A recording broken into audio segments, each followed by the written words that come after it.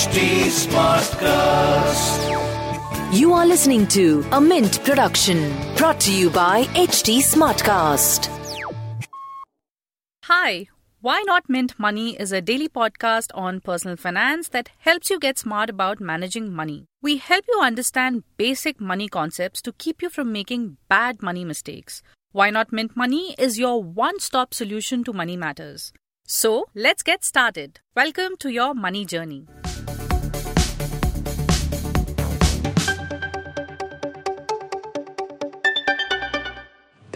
March 31st is the last date for making your tax saving investment for financial year 2021. If you're planning to do your tax saving investments now, it is important that you first calculate the amount you need to invest. After that, the next step is to choose the right instrument.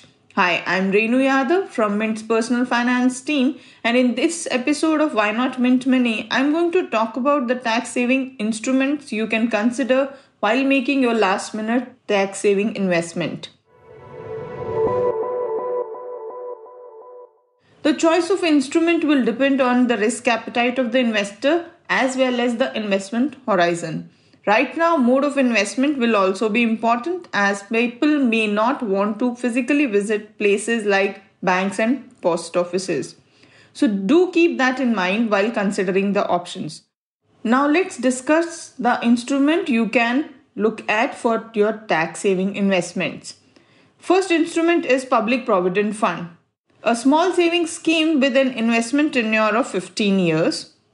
This will suit well long-term investors. It's a government-backed scheme and is currently offering an interest rate of 7.1%. The interest rate on PPF is revised quarterly. PPF enjoys an exempt tax benefit, which basically means that the amount invested, interest earned, as well as the withdrawals on maturity are all tax-free. You need to invest a minimum of Rs 500 in each year and maximum you can invest up to Rs 1.5 lakh. However, do remember that not all banks provide the facility to invest online in PPF. Therefore, you need to check with your bank. Another instrument is National Savings Certificate. Another small savings scheme which has a lock-in period of 5 years. It is currently offering an interest rate of 6.8%. Another benefit of investing in NSC is the yearly accrued interest can also be claimed to be reinvested in subsequent years for tax benefit under 80C. The interest received on maturity is taxable. Another instrument is tax saving fixed deposits. These are offered by banks and is also one of the most favored instruments, especially amongst senior citizens. An individual gets the tax deduction under Section 80C for investing in tax-saving FDs, and these have a maturity period of 5 years. However, advisors generally don't prefer these instruments as post-tax returns are very low, especially for those in the highest tax bracket. But one can invest in tax-saving FDs online. Currently, banks are offering interest rate in the range of 5.30% to 7.5%. Last option is equity-linked savings schemes offered by mutual funds. These are equity schemes with a lock-in period of 3 years and the returns are market-linked. They have a shortest lock-in among the tax-saving instruments and they also have a potential to deliver inflation-beating returns.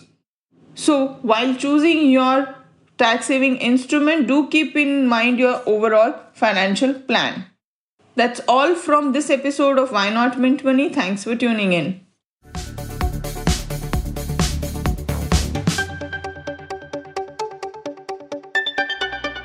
Thanks for listening in. We're also available on livemint.com. And if you're old school, then do pick up a copy of Mint for some insightful coverage.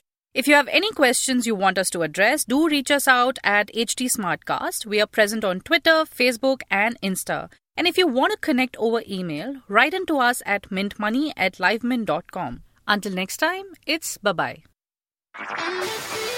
This was a Mint production brought to you by HT Smartcast. HT Smartcast.